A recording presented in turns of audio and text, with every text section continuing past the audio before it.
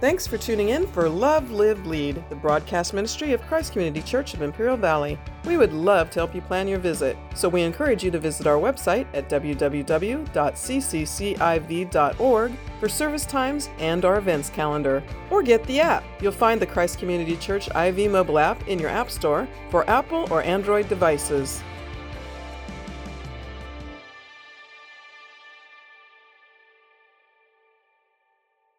All right, Revelation chapter 4. We're going to read the entire chapter this morning, so stay with me. I'm reading in the New King James Version. Your version will bring it out as well. After these things I looked, and behold, a door standing open in heaven. And the first voice which I heard was like a trumpet speaking with me, saying, "Come up here, and I will show you things which must take place after this." Immediately I was in the Spirit, and behold, a throne set in heaven, and one sat on the throne. And he who sat there was like a jasper and a sardius stone in appearance. And there was a rainbow around the throne, in appearance like an emerald. Around the throne were 24 thrones, and on the thrones I saw 24 elders sitting, clothed in white robes, and they had crowns of gold on their heads. And from the throne proceeded lightnings, thunderings, and voices. 7 lamps of fire were burning before the throne, which are the 7 spirits of God. Before the throne there was a sea of glass like crystal. And in the midst of the throne and around the throne were 4 living creatures, full of eyes in front and in back. The first living creature was like a lion, the second living creature like a calf. The third living creature had a face like a man, and the fourth living creature was like a flying eagle. The 4 living creatures, each having 6 wings, were full of eyes around and within. And they do not rest day and night, saying, "Holy, holy, holy, Lord God Almighty, who was and is to come." Whenever the living creatures give glory and honor and thanks to Him who sits on the throne, who lives forever and ever, the 24 elders fall down before Him who sits on the throne and worship Him who lives forever and ever, and cast their crowns before the throne, saying, "You are worthy, O Lord, to receive glory and honor and power, for you created all things, and by your will they exist and were created." Amen. Lord, thank you for this word. Thank you for your faithfulness in delivering your word. We can stand in church and read it. We can find encouragement. We can understand your will for our lives. This morning I want to pray, Lord, that as your word is unfolded, that you would be glorified. Above all else, that you would be glorified. We pray this in Jesus' name. Amen. Why don't you stand during the sermon? No, go ahead and sit.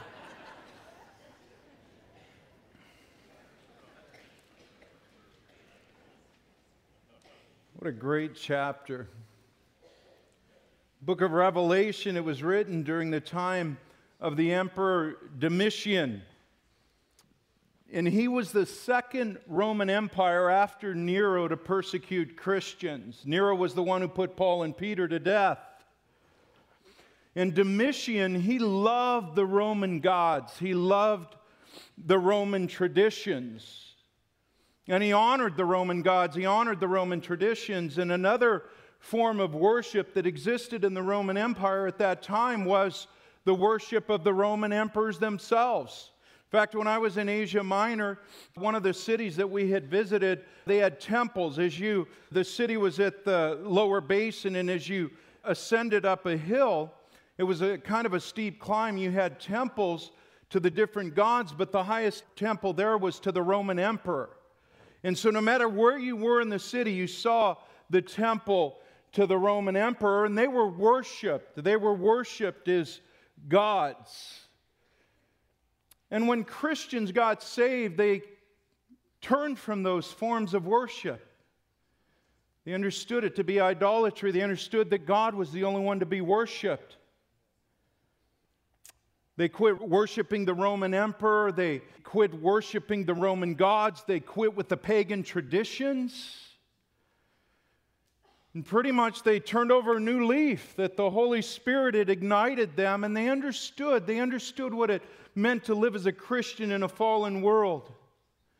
The last thing they wanted to do was to conform to the world. In fact, the very epistle that Paul wrote to the church in Rome, in Romans chapter 12, Paul says, "Do not conform to the pattern of this world." But in doing so, it upset the Roman emperors. Nero was a madman, but so was Domitian. In fact, Domitian's name was blotted out. Years later, they looked back on his rule and they looked back on his reign and they blotted him out. That's what the meaning is in the earlier chapters. In chapter 3, I think, where God promises. There's a promise not to blot your name out. You're a citizen of heaven now. You're not a citizen of Rome. And so Domitian was a madman, and he began to instigate persecution. And the two places he implemented persecution the most was in Rome itself and then in Asia Minor, which is modern-day Turkey, which is where the 7 churches of Revelation were located, in which this letter was originally delivered. And one of Domitian's favorite forms or modes of persecution was banishment. So he would take Christians and he would just banish them to islands. That's why John is on the island of Patmos when he receives this revelation from God, and he begins to pen down what God tells him to write the things which you saw. And so the Roman emperor would decree these forms of persecution towards Christians merely for living out their faith, not because they were robbing banks or stores or stealing or cheating, but because they were doing the right thing. They were actually a benefit to any society they lived in, because the light of Christ was going forth, and wherever Christians went, they did good works. They helped orphans. They were the first ones really to go out of the city walls and grab abandoned babies, bring them back in, and raise them as their own. But merely that they wouldn't worship the Roman Empire, merely because they wouldn't follow the Roman traditions, the pagan traditions, merely because they wouldn't worship the Roman gods anymore, that these decrees came down, and it was difficult. And the world looked at the throne of the emperor as the almighty throne. He was the God incarnate, so to speak, on this earth. What he said went. When he issued a decree, it stood. So the world looked at the Roman emperor and his throne as being the almighty of the world. And it is in this context that we see the book of Revelation delivered, not just for those churches back then, but for us today. But especially for those back then, as they were wondering at times, is God really in control? Does he really possess the throne of thrones? Is his throne really the highest? And so in this chapter alone, the word throne occurs 14 times in just 11 verses. It clearly is a dominant theme of chapter 4, but not only that, a dominant theme of the entire book of Revelation, for it appears 42 times. In the book of Revelation, it's as if God is saying, listen, don't worry about the emperor's throne. Don't be concerned about the emperor's throne. Just live for me day in and day out, no matter what the cost.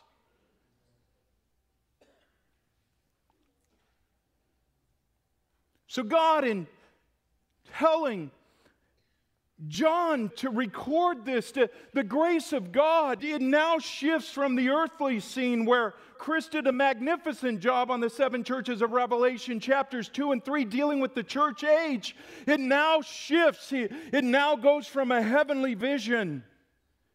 And God is going to show him things to write down, not just for the church of that day, but for the church of today. All through history, God's people has gone through suffering for his glory and for a purpose that sometimes only he knows why. But it certainly is preparing us for eternity. It certainly is preparing us for the afterlife, because God has bigger plans for you than just this world. And the cost that we pay today for living out our lives for the Lord is not to be compared to the future glory. Paul said in Romans chapter 8, a time of suffering. And so here we have this marvelous, marvelous, marvelous chapter, the most descriptive chapter in all of Scripture of the throne of God. And as we get into this, I've broken it down into several points to help you understand what it is saying here, what it is saying here, what is it saying to us today. And so I may as well give you the answers to the fill-in blanks. The first one is the invitation to the throne. Secondly, it's the location of God's throne. Thirdly, the description of God's throne. Fourthly, the action at God's throne. And then I want to talk to you for a few moments just about application. What does it mean for you and I today? So we go into the invitation to God's throne as we look in verse 1. It says, "After these things I looked, and behold, a door standing open in heaven, and the first voice which I heard was like a trumpet speaking with me, saying, 'Come up here. I will show you things which must take place after this.'" So verse 1 begins with after these things. What things? Well, it's the church age, as Pastor Chris taught on. Chapters 2 and 3, we believe, is all of church history until the time of the Lord's return, until He comes for His bride. So is the age we're living in today. You're actually living in chapter 3 right now. You're actually living in the church age right now. So after these things, after chapters 2 and 3, the church age, and John sees this door standing open in heaven. There's 3 doors mentioned in the book of Revelation. We have the door of opportunity in chapter 3, verse 8. We have the door of the church in chapter 3, verse 20. And here we have the door of heaven. And with this one, John is summoned to heaven. He gets a glimpse of heaven and the future events that are going to take place like nobody else has ever lived before. God has revealed to him things that are going to come. He's pulled back the curtain, and He's going to show him things that nobody else has been privileged to see like him before. Many Bible teachers believe that this is a picture of the rapture of the church when this door opens and all of a sudden John is caught up into heaven, that it is a type or a picture of the rapture of the church. The rapture of the church is an event that's going to take place sometime in history. We don't know exactly when, but it is when Jesus Christ will descend from heaven, not put His feet back on planet Earth or the Mount of Olives like He will do at the second coming, but He's going to catch His church up in the air. Those who are dead in Christ will rise first, and then we who remain and are still alive will be caught up with Him to be with the Lord forevermore. Aren't you looking forward to that day? I am, absolutely. Lord, come quickly. And there's 3 reasons really that there's several reasons, but 3 primary reasons why people see this as a picture of the church. First of all, after chapters 2 and 3, you never see the word church again in the Scriptures until chapter 22, the close of the book, in verse 16. Now, you do see the word saints in heaven. You see saints on earth, but the saints on earth are the ones that we believe are getting saved during the tribulation period. That at the same time God is pouring out His wrath on this world, bringing judgment to this world, at the same time there's mercy and grace being poured out. So in chapters 2 and 3 we see the church mentioned frequently, but after that the church is not mentioned until chapter 22 verse 16. Secondly, the church is not appointed to wrath. In chapters 6 through 19, when the tribulation period is taking place, it is a time of God's wrath, like I said, being poured out. And if you're a believer today, you have not been appointed to wrath. You've not been appointed to wrath. I like Ephesians chapter 2, where it says that we were once objects of wrath. We were once objects of God's wrath. If you're not a believer in Jesus Christ, I've got good news for you today.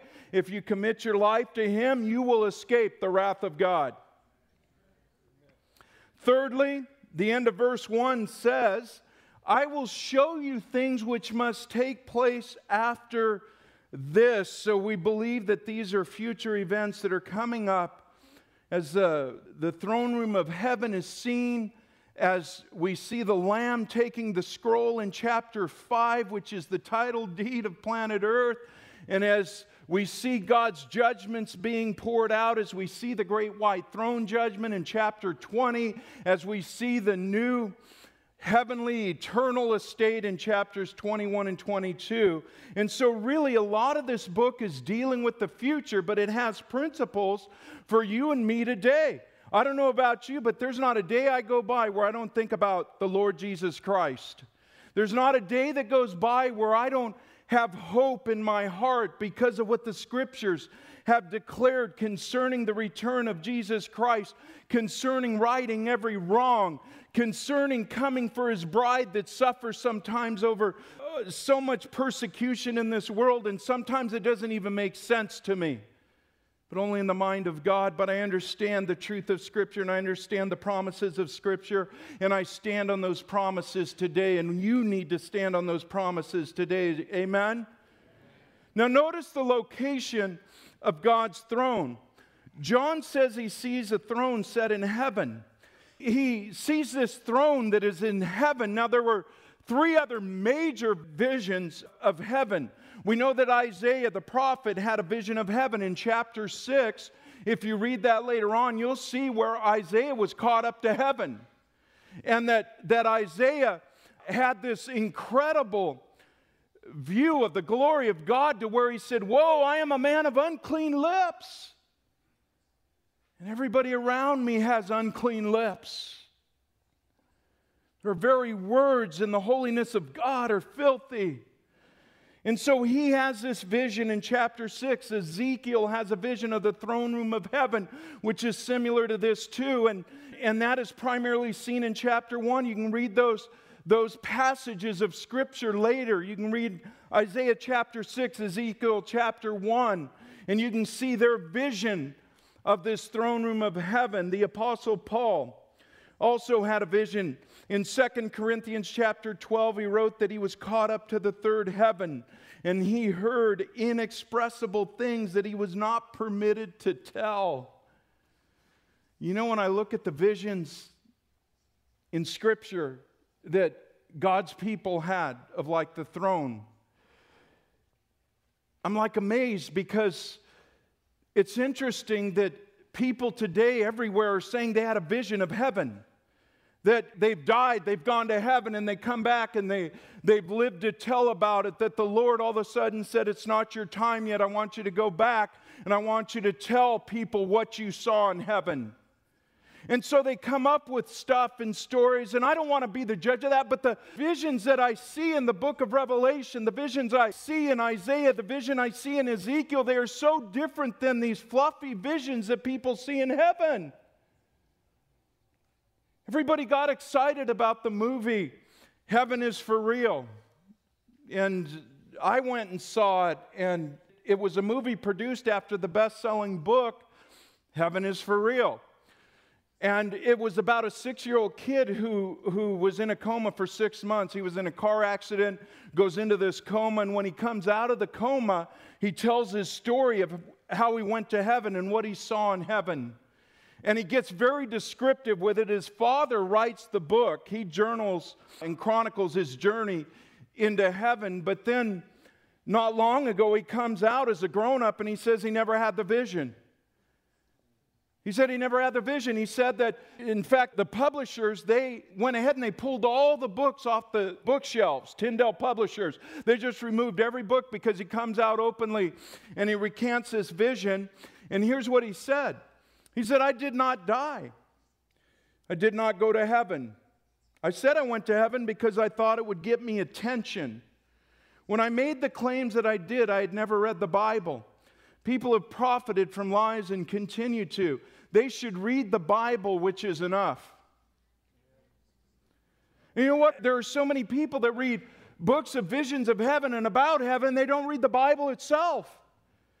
And the Bible gets very descriptive. If you want a descriptive understanding of what heaven is and what God's throne looks like, read the Bible. Don't take anybody's word for it.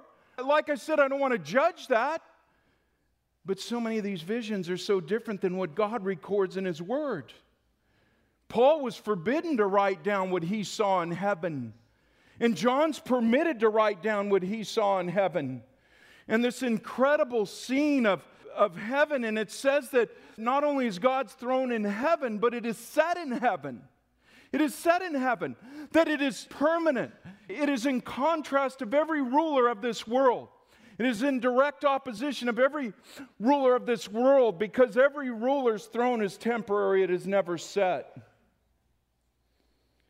God's throne is the highest throne in heaven, and He's worthy of worship for that. It is the highest throne. It is the throne that carries the most authority. It is set in heaven. It is set in heaven. Nebuchadnezzar, in all of his glory in the kingdom of Babylon, his throne is gone.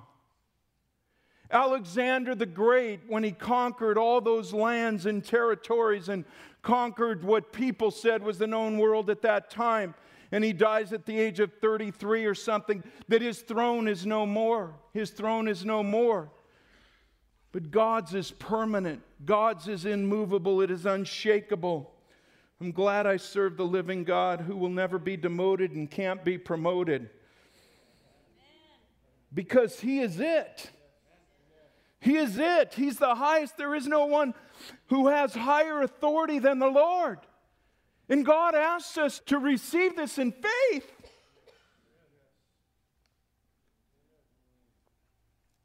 That's why Christians are being persecuted right now. The whole reason why they're being slaughtered is because they will not bow to any other authority. They realize that God's throne is the highest throne and He is the ultimate authority, and every Christian needs to buy into that. You have to buy into that. Notice the description of God's throne, and as we move into the description of God's throne, the best way to organize it, if you're taking notes, is on the throne, around the throne, from the throne, before the throne, and in the midst of and around the throne. Does that make sense to you? It will. First of all, let's look at on the throne, verse 2. Immediately I was in the Spirit. John was caught up in the Spirit, not bodily. He was caught up in the Spirit when he was given this vision. And behold, the throne sat in heaven, and one sat on the throne. One sat on the throne. And he who sat there was like a jasper and a sardius stone in appearance, and there was a rainbow around the throne in appearance like an emerald. So the first thing we see is one who sits on the throne. And that's the first thing that comes to John's attention about the throne. It is God's glory. God's glory overshadows everything else. When John is caught up into heaven, all he sees is the glory of God.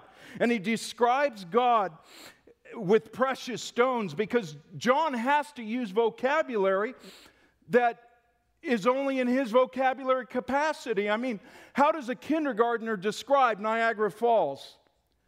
How does a kindergarten describe Yosemite Park? How does a kindergarten describe the crashing waves on Coronado Island?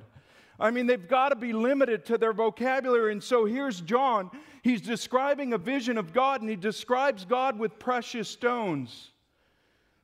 He describes him as a jasper. This was a clear, crystal-like stone, which would be equivalent to our diamond today. In fact, we would probably call it a diamond today. It was clear, and it was crystal, and it had faucets. It radiated the light.